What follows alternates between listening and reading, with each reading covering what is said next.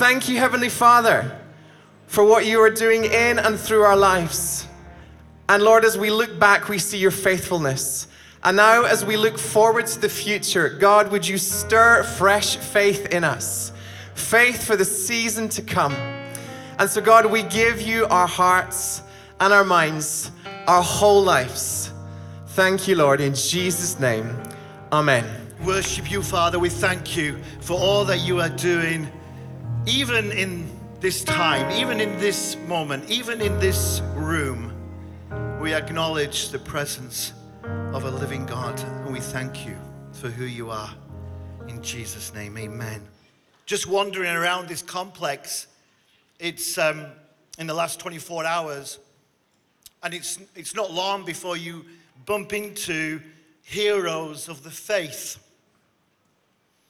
Those fighting cancers and other traumatic illnesses, people battling huge disappointments and yet holding onto hope.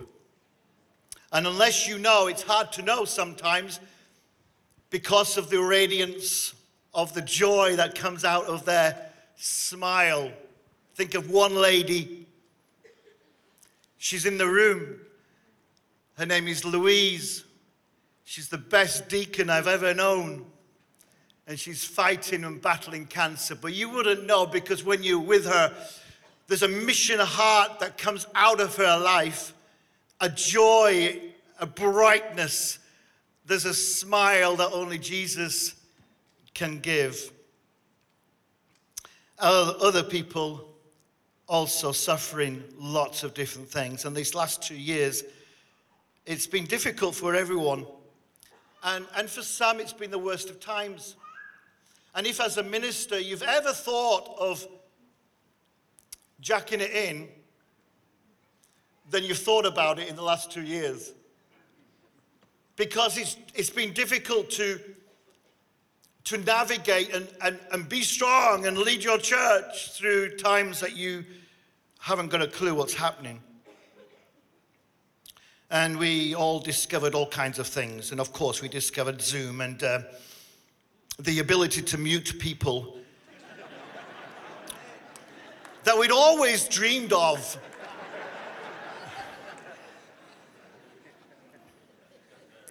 For 2 years, the world only saw our top half. It was a joy. And our buildings were empty for long periods of time, and programs and those groups that you just wanted to shut down for years, thank you, Jesus. All we need to make sure now is that we don't open them up again. And we discovered the bittersweet relationship of lockdown. And I noticed something. I noticed that after a while, during that 2 years, the phone calls changed. The phone calls, Paul, we've just done our 100th update of the risk assessment. Remember those risk assessments? Would you like to check it for me? Oh yes, thank you, I'd love to do that. What a joy. Paul, it's Saturday night, I've just caught COVID. What do I do tomorrow? I don't know. Those phone calls changed. Something beautiful began to happen. And not just to a few isolated churches. I'm here this morning to tell you, across the whole Elim movement, I do not know a church where God is not doing something.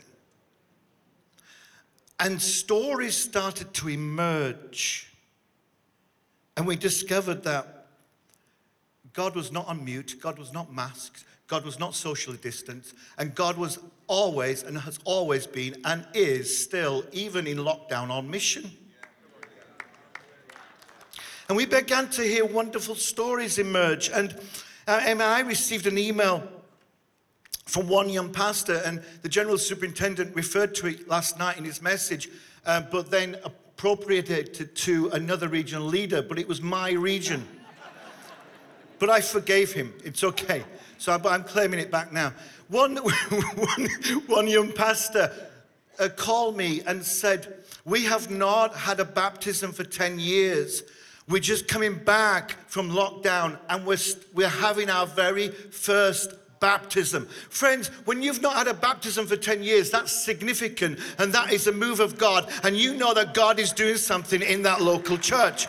He said to me that during the lockdown, we gathered more people have attached to our church online, and people have been getting saved online. So now when we're going back into our church, we're just opening the church again, the original people are less than the ones that we've gained online coming into the building.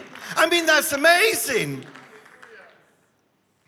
Churches have had to move out of the buildings and find bigger venues.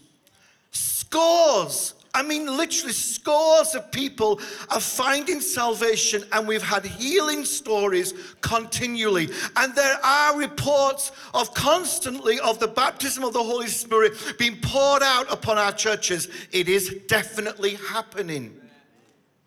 Despite the tiredness and the mental health strain and the many battles, it's felt a little bit like the 72 returning to Jesus with joy and saying, "Lord, even the demons, they submit to us in your name." And it's not hard to imagine the disciples' joy and their laughter and just this whole exuberance and noise filling base camp as they tell Jesus. And Jesus joining in that joy as well, and saying, as he beams at the disciples and saying, "You know what, guys, I saw Satan fall like lightning from heaven." It's not hard to imagine that, because it feels like we are under the smile of God as Elim. So we're going to tell you some stories. Yes, we are. Yes, we are. And I'm going to invite the missions training coordinator, Danny Face, who's going to come and interview some of these incredible stories. Thank you. This session just brings so much joy to my heart. If we had more time, I would love to spend hours just interviewing each of you and hearing what God has done in each of your churches, because we could do that and we could fill all of the Elim Leaders Summit, but we've got so many amazing teachings we need to get through as well, and there's such a feast to enjoy. So what we're going to do is we've asked a few people to join us and share their stories of what's been happening and how those stories really promote Elim's 4 priorities. So to start with, we're going to look at making disciples. Would you mind please sharing with us about missional community? What are you doing? You're making disciples. What does it look like? Fill us in. Thank you. So just to give you a little bit of background, God gave us a vision in 2009 to church plant and what that church could look like. And then fast forward a little bit, we were at Regent's Theological College, and we met Darren and Jackie Johnson.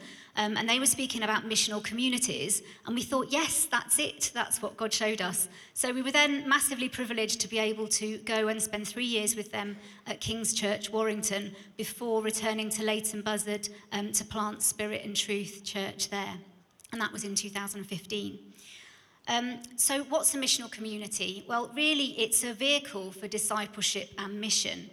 The aim is to create authentic community and to help people within that community to really develop and grow in their relationship with God, so their up relationship, their relationship with others in the community and the church, so they're in relationships, but also with those that don't yet know and follow Jesus outside the community and the church, so an out relationship as well.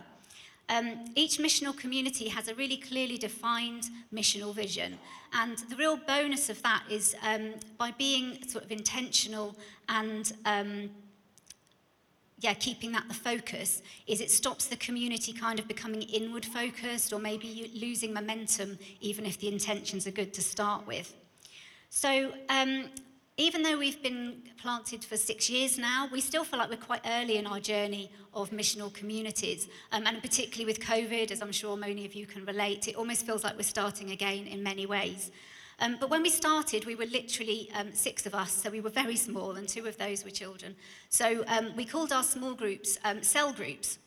And they worked quite well. There was a lot of initial enthusiasm, but we found that there was sporadic attendance, and it was really hard to sort of get continuity and momentum going. So we then, a couple of years later, decided to go for Connect Communities, and they were a lot more effective at building community, and that was really great, but they were still lacking that missional zeal that we were really after. So we did a bit of teaching and vision sharing, and we launched 4 missional communities. But you'll be pleased to know they do have individual names, so we don't always have to use the term missional community. So one of our missional communities is called The Orchard, and there's 2 small groups that make up that missional community, and there's a rhythm that will go through, but every month they'll look to eat together, and then after that we'll go out prayer walking just to try and encounter people on the estate, and it's great when everyone comes back and just shares the exciting stories that take place. But with regards to that as well, we've done some surveying after lockdown, and some of the community in a regional area that we're prayer walking said we'd love just to meet, and there is a slightly older community, so we've started a Needles Natter of all things. So naturally, I stepped back from that. And let them run with that. So that's great. And obviously the aim is to share the gospel. So just a very quick story. Our next door neighbour, she came along to one of our baptisms, and she was so taken aback she started crying. And afterwards, when we caught up with her, she said to us, "Oh, I don't know what was going on, but I just could not stop crying." So, of course, we just smiled because we knew it was the Holy Spirit at work, and we just encouraged her and talked her through. And then a little while later, she gave her life to Jesus. We had the privilege of baptizing her, which was amazing. But not only that, her husband then, he really is a person of peace for us. He hasn't made a commitment yet, but, he is just someone who is so servant-hearted, and he's helped us put on many events now. He's provided equipment, and likewise, he invited one of his friends along to help us with the barbecue. He then gave his life to Jesus, and we ended up baptizing him, which is fantastic. And roll forward a couple of years, we've now baptized their children, which is just amazing. What I love about that is that people are coming back and bringing the stories, because stories build expectation, they build faith, and it's such an important part of our journey in discipleship. City Gates Church in Ilford, but he was a part of the missionary apprenticeship program many years ago, so I'm really glad to see that he's here and he's now doing it. So do you want to share with us, Ori, what does it look like in your context? Because I think you're doing a lot of one-on-one mentoring as part of discipleship, so please share what's going on. Yeah, cool. So as a youth and young adults pastor, I get a lot of opportunities just to, do one-to-one mentorship, which is really cool. An example of that recently, a kid who joined us during lockdown whilst we were on Zoom, really enjoyed the sessions, and then came and joined us in person when we started meeting in person again. He actually would come early every session whilst I was still setting up and just follow me around and just talk to me about all the stuff that was going on in his life. And admittedly, at first I found it quite irritating because I was like, I've got stuff to do. But then I guess, prompted by the Holy Spirit, I was like, this is actually an opportunity to invest in a young person. And so now it's more of an intentional mentorship relationship that we have. And he has been through a few different difficult situations that I've been able to kind of, coach him through. And then he doesn't listen to anything I say, and then comes back and said, I didn't listen and it went wrong. And I'm like, I told you so. But it is, doesn't have the same instant gratification as loads of young people in a big room, but it is slow and sometimes frustrating work, but really privileged to be able to see the fruit of God working in his life, of him, just seeing more and more how Jesus wants to use him. He's expressed a desire to go into ministry as well, which is really cool. And so, it's just a really privileged opportunity to just get to invest in, that's just one person, but just to get to invest in people's lives. And I love your honesty as well, because it's so true. We all have those, or I definitely have those thoughts. But so I love it, because that is part of our journey, isn't it? So next we're going to move on to growing churches as the next Eden priority. Clyde, I don't know how you were going to fit this into 3 minutes, because there has been a lot going on. Fill us in. Over to you. So I guess if there was one scripture that sums up our local church community, it'd be this. Proverbs 14, verse 4.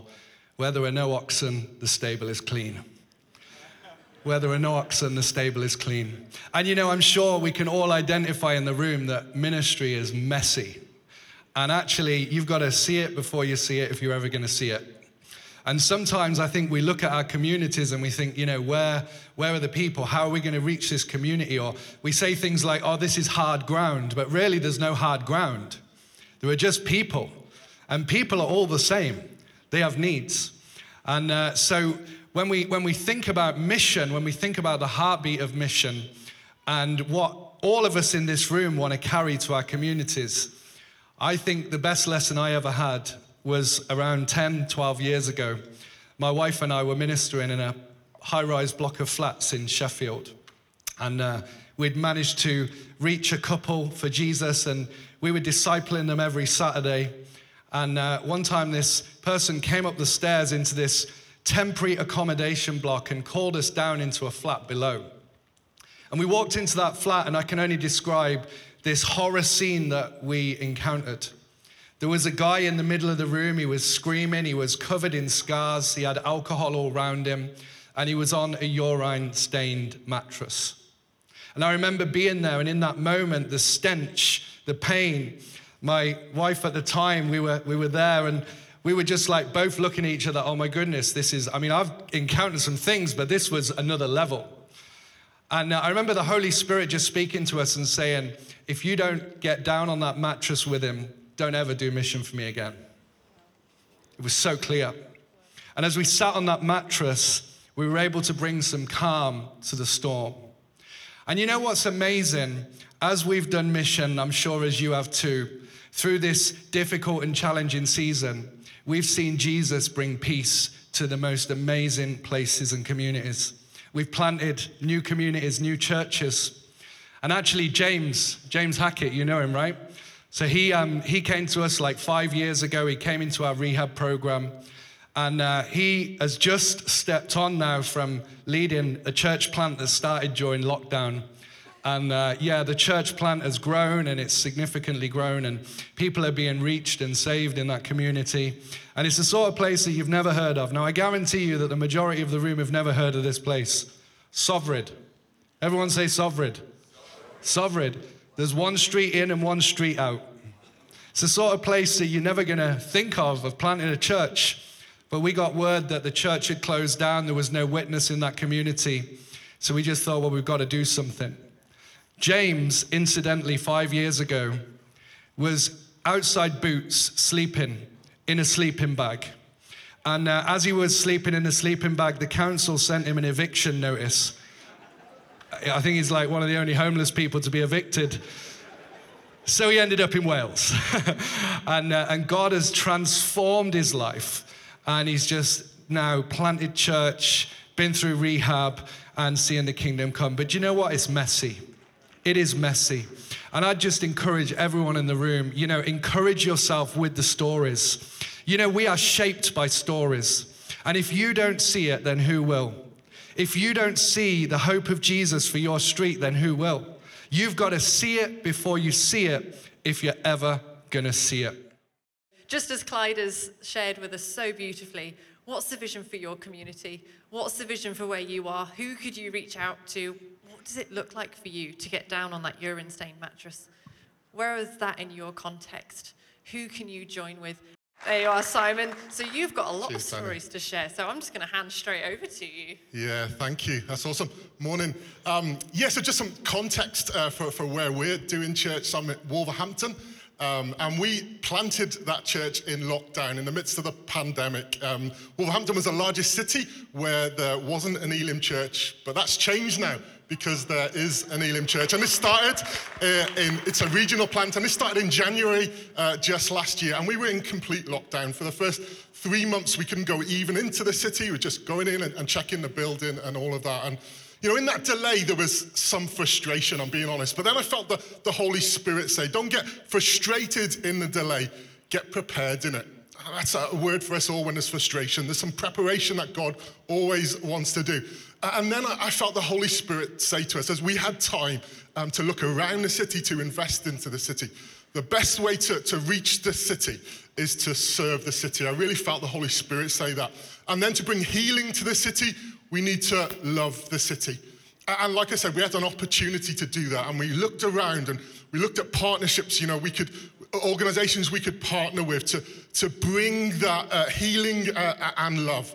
And two of those, one is a women's refuge. There are hundreds of women in our area that have had to flee from domestic violence with children. And we've put on a number of events now where the children have come and the mothers have come. We're just organizing a summer ball where these ladies are going to get dressed up. They're going to do all this. But these children have had a terrible example of a father experience. Guys, we want to introduce them to the perfect father experience. And we're getting many of these kids want to come, and they're coming back now. And some of those women now and children are based in our church, and they've given their life to Jesus, which is just incredible. Unusual for a city church. We've got a massive kids work going on. Children from like 5 to 10. We're inundated with these children, and it's amazing to see. And just one recent story. It happened Sunday. We put on an Easter event for these children from the Haven, the domestic violence partnership. And many of those children come. But a lady in a church brought her granddaughter. And she absolutely loved it. And she's been coming every week since Easter, every Sunday. And then she's been going home and she's been telling her mom how good church is. She's been wavering her mom to come to church. And on Sunday, her mom came to church. And what happened was this little girl, she was in the kids' work, which my wife leads. And my wife invites these children to pray out loud, to give thanks to God for what he's doing. This little girl, first time she's prayed, she's only been in church weeks, and she said, "Thank you, Jesus, that my mom is in church today." How good is that? And we had a barbecue. We had a barbecue straight after church. We were really building community. So much life in Wolverhampton. And her mom and daughter came to that barbecue, and she was one of the last to leave. So we're praying, God's at work there, and she'll be back. We've been going just over a year now in person, and in that year, we've seen people come to faith. At the end of last year, the last Sunday in December, we baptized 4 people, 4 brand new Christians that come to faith. Guys, God is on the move, and it is a privilege to serve this movement. I love this. This just feels like a massive celebration, just getting to hear some of these stories. And the next step from what we're hearing is the next priority, developing leaders. So Steve, you've got a bit of an international context as well as a UK context. I do, So yes. what can you bring from your church planting experience and developing leaders overseas here to the UK, and what can we do as part of that?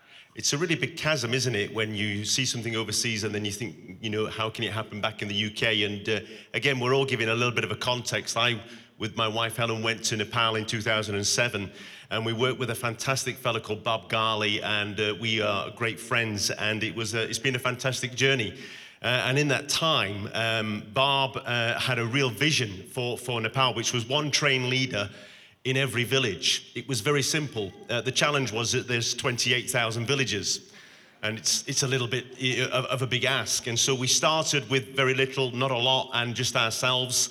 And you can go into all the details, but the reality is just, all of that time later, 13 years later, there's over 200 churches there now planted.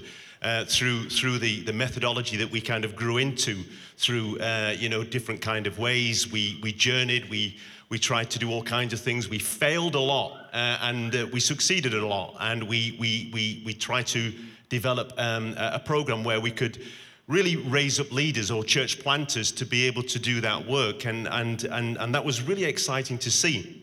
And what I wanted to maybe share with you is just that whole concept of developing leaders. I think it's really key. And the way I want to do it is by talking about hardware and software.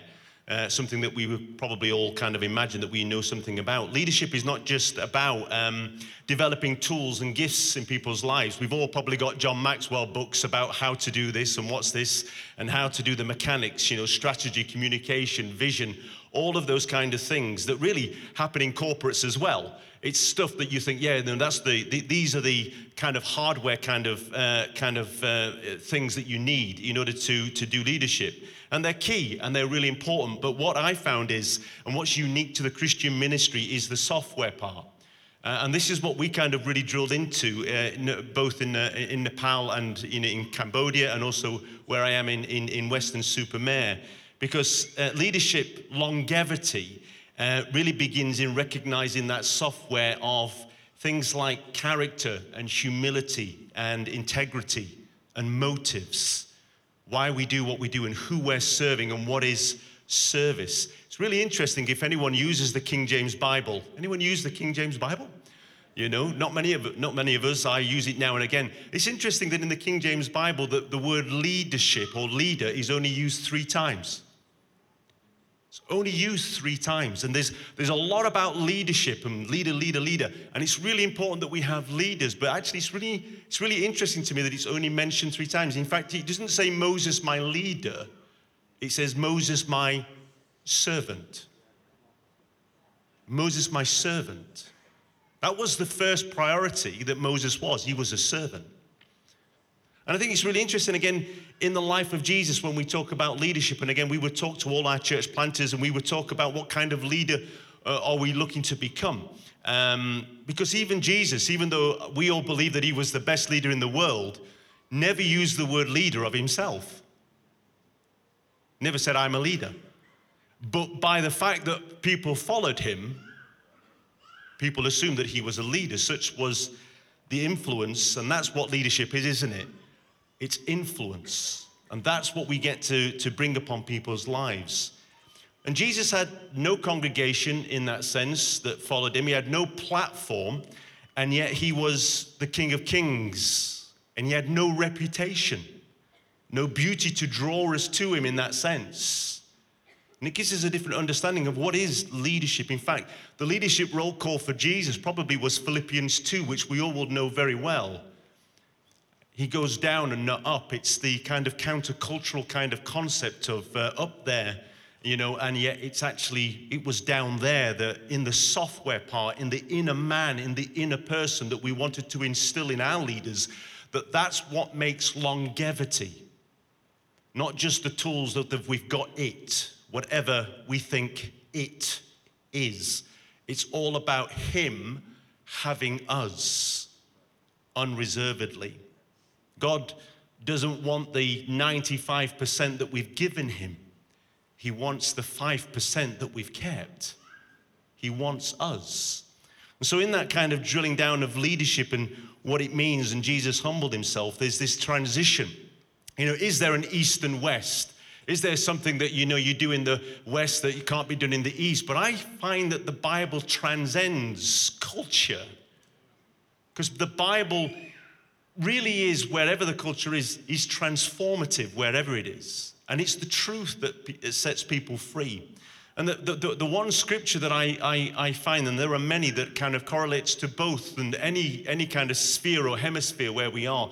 And I found it a really exciting scripture that is often not used or undervalued in many ways. And it's 2 Timothy 2:2. It's really easy to remember. It's 2:2:2. You can just take it away with you. You can have that. 2 Timothy 2:2, and it's Paul writing to Timothy saying, and the things that I've taught you, the things you have heard from me, entrust to reliable men and women. I think that's really, really important.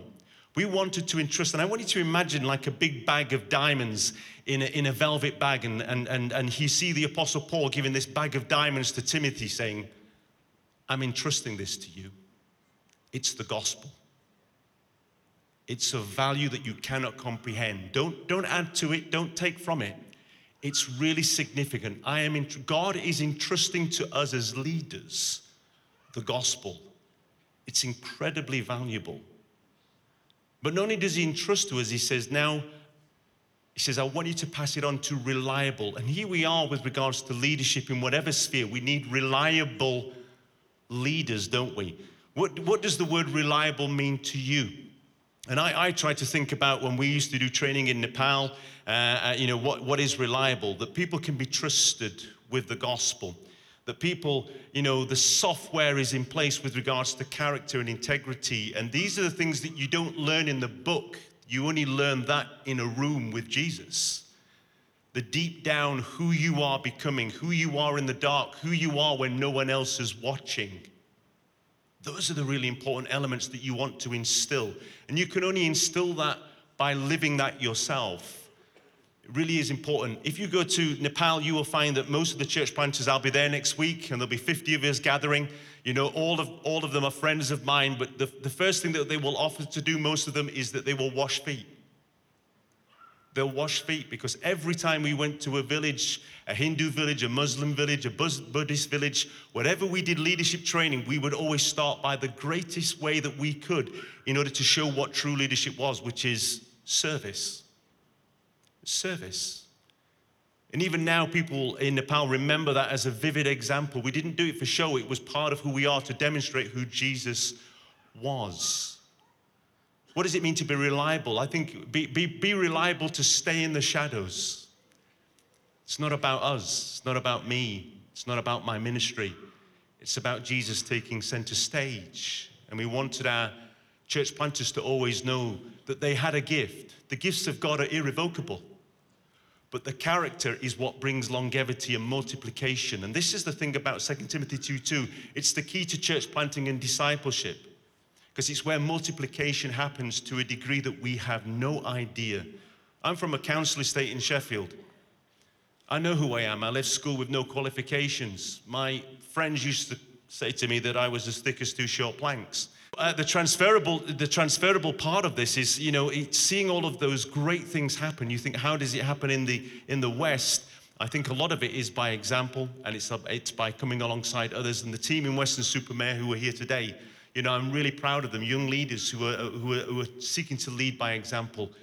What's going on? And we'd love to hear your heart. I'm from Burkina Faso, in the place where it always the sun is sunny. So please, when you feel cold, come to Burkina. It'll be a bit warmer. By the grace of God, I was a Muslim, and now I'm a follower of Jesus. And what we do is to make disciples amongst the Muslims and equip them to reach out to Muslims. And how do we do it? It is through prayer. I think our first speaker at the opening of this convention here has mentioned the importance of prayer. Grasping in the spiritual world, that reality, and bringing it down to us.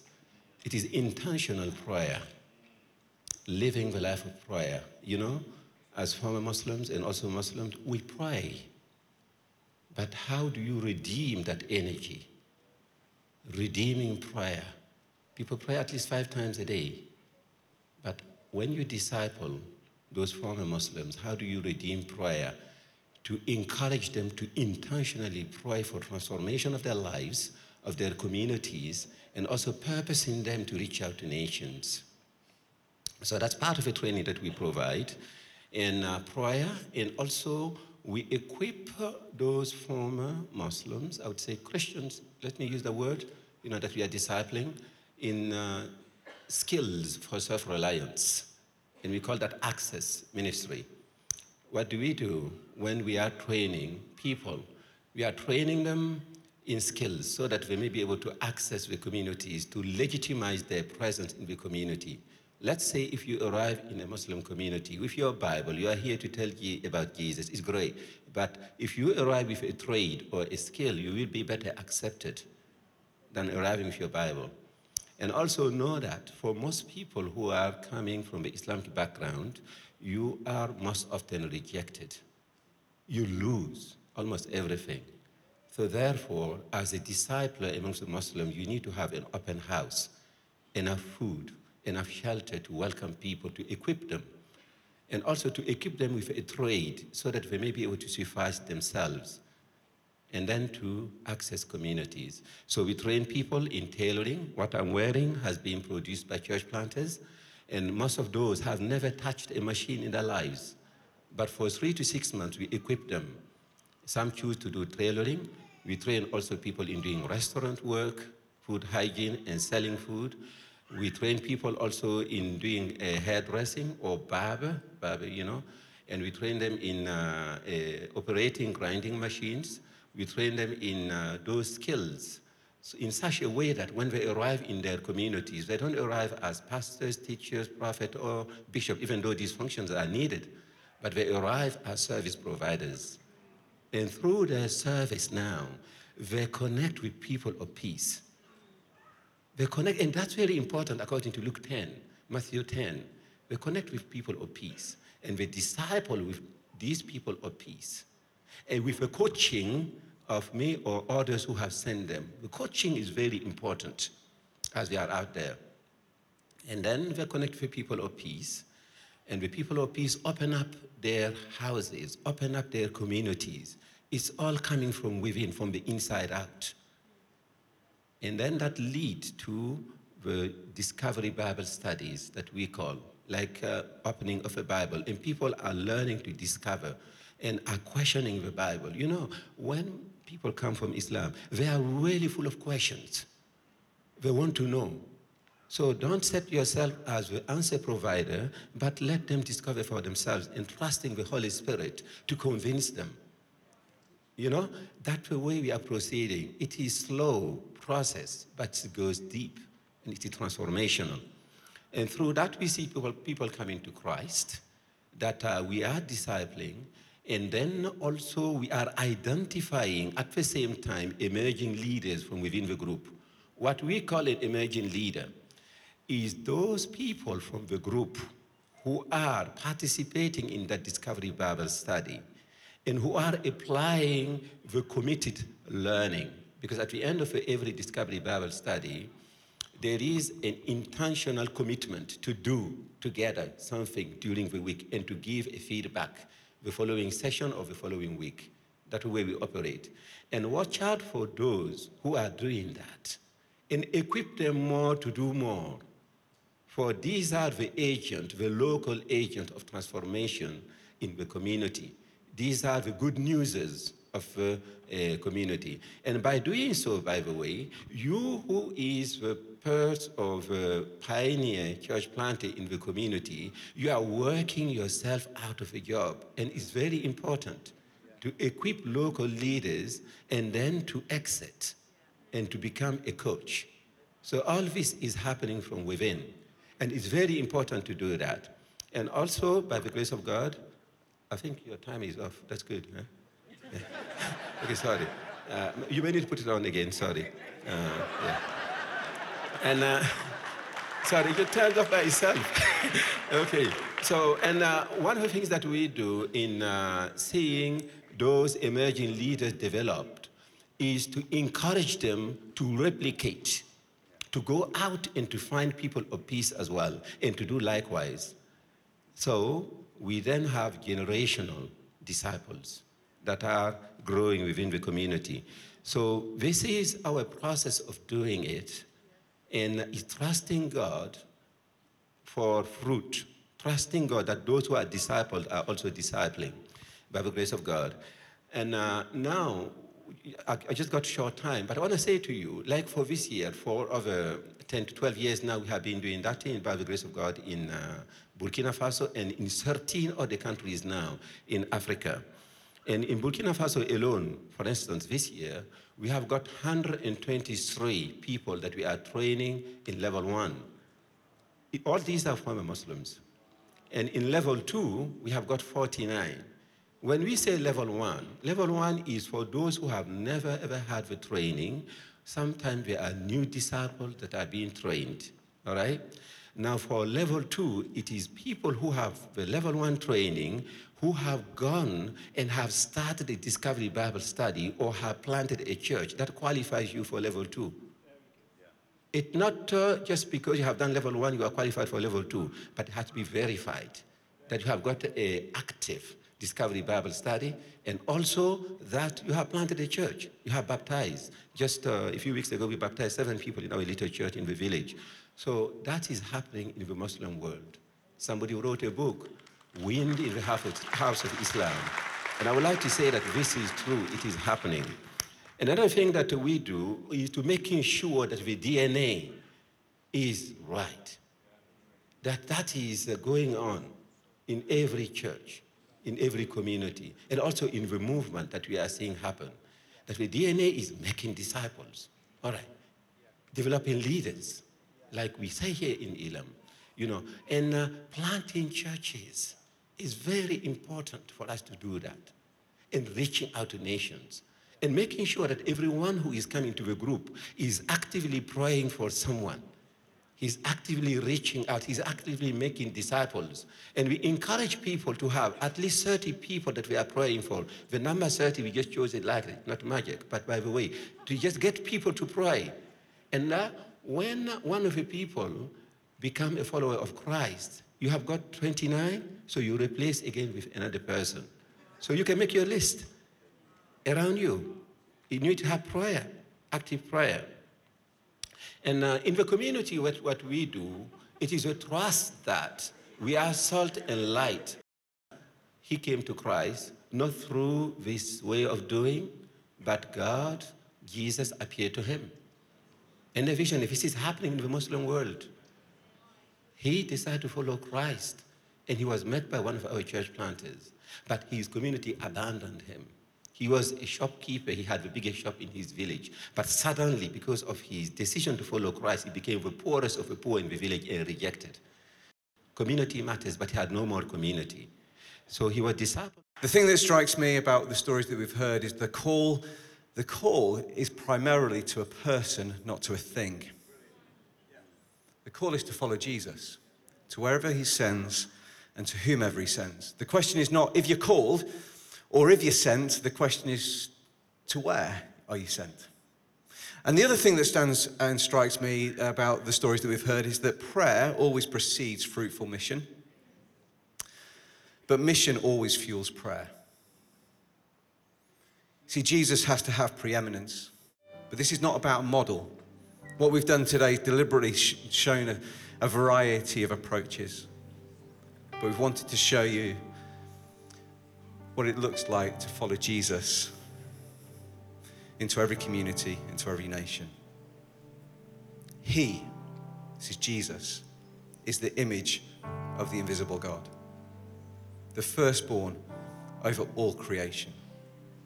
For everything, not some things, but everything was created by him, in heaven and on earth, the visible and the invisible, whether thrones or dominions or rulers or authorities. All things have been created through him and for him. All things. Not some things. All things. He is before all things. Not some things. All things. And by him, all things hold together. He is the head of the body, the church. He is the beginning, the firstborn from the dead, so that he might come to have first place in everything. First place. Preeminence. Our first priority. For God was pleased to have all his fullness dwell in him, and to reconcile everything to himself. Everything. Not just some things. Everything. whether things on earth or things in heaven, by making peace through his blood shed on the cross. This is the Jesus in whom we serve. This is the Jesus in whom we are a representative and ambassador into our communities. It's all about Jesus. And so in this moment, I just invite us to surrender our lives afresh, to be captivated by the beauty and the majesty and the splendor of Jesus. Every song we could ever sing. You're worthy of all the praise we could ever bring. You're worthy of every breath we could ever breathe. We live for you.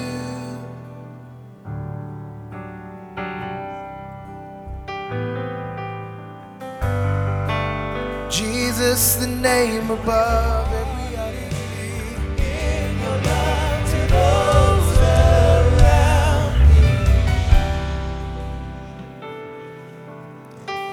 So Jesus, in this moment, it's just a moment in time in which decisions can be made. Jesus, may we choose to wholeheartedly follow after you, to make you our utmost priority, to not be distracted by the things that don't matter, but to give ourselves fully to the work of which you've called us, wherever you have placed us. Jesus, may we be a people who know what it is to abide in you, to experience your life at work in and through us. But we know, Jesus, that when we abide in you, we bear fruit that is eternal and lasts forever. Lord, we thank you for that invitation, that you haven't just simply called us to abide, but you've called us to be fruitful. And so, Jesus, as we fix our gaze upon you, as we set our hearts towards you, as we proclaim you are King, Jesus, may we go into a fruitful season, because we've been through a season of pruning, a season of change, a season of transition, Jesus, where we clarify the things that are of true importance. So Jesus, right where we are in this moment, in every community, in every town, in every city, in every county, in every country, in every continent, Jesus, may your name be proclaimed on earth as it is in heaven. May your kingdom come on earth as it is in heaven. And may your people participate and step into everything you've purposed us for, because we know your life at work in us. In Jesus' name, I pray. Amen. Amen.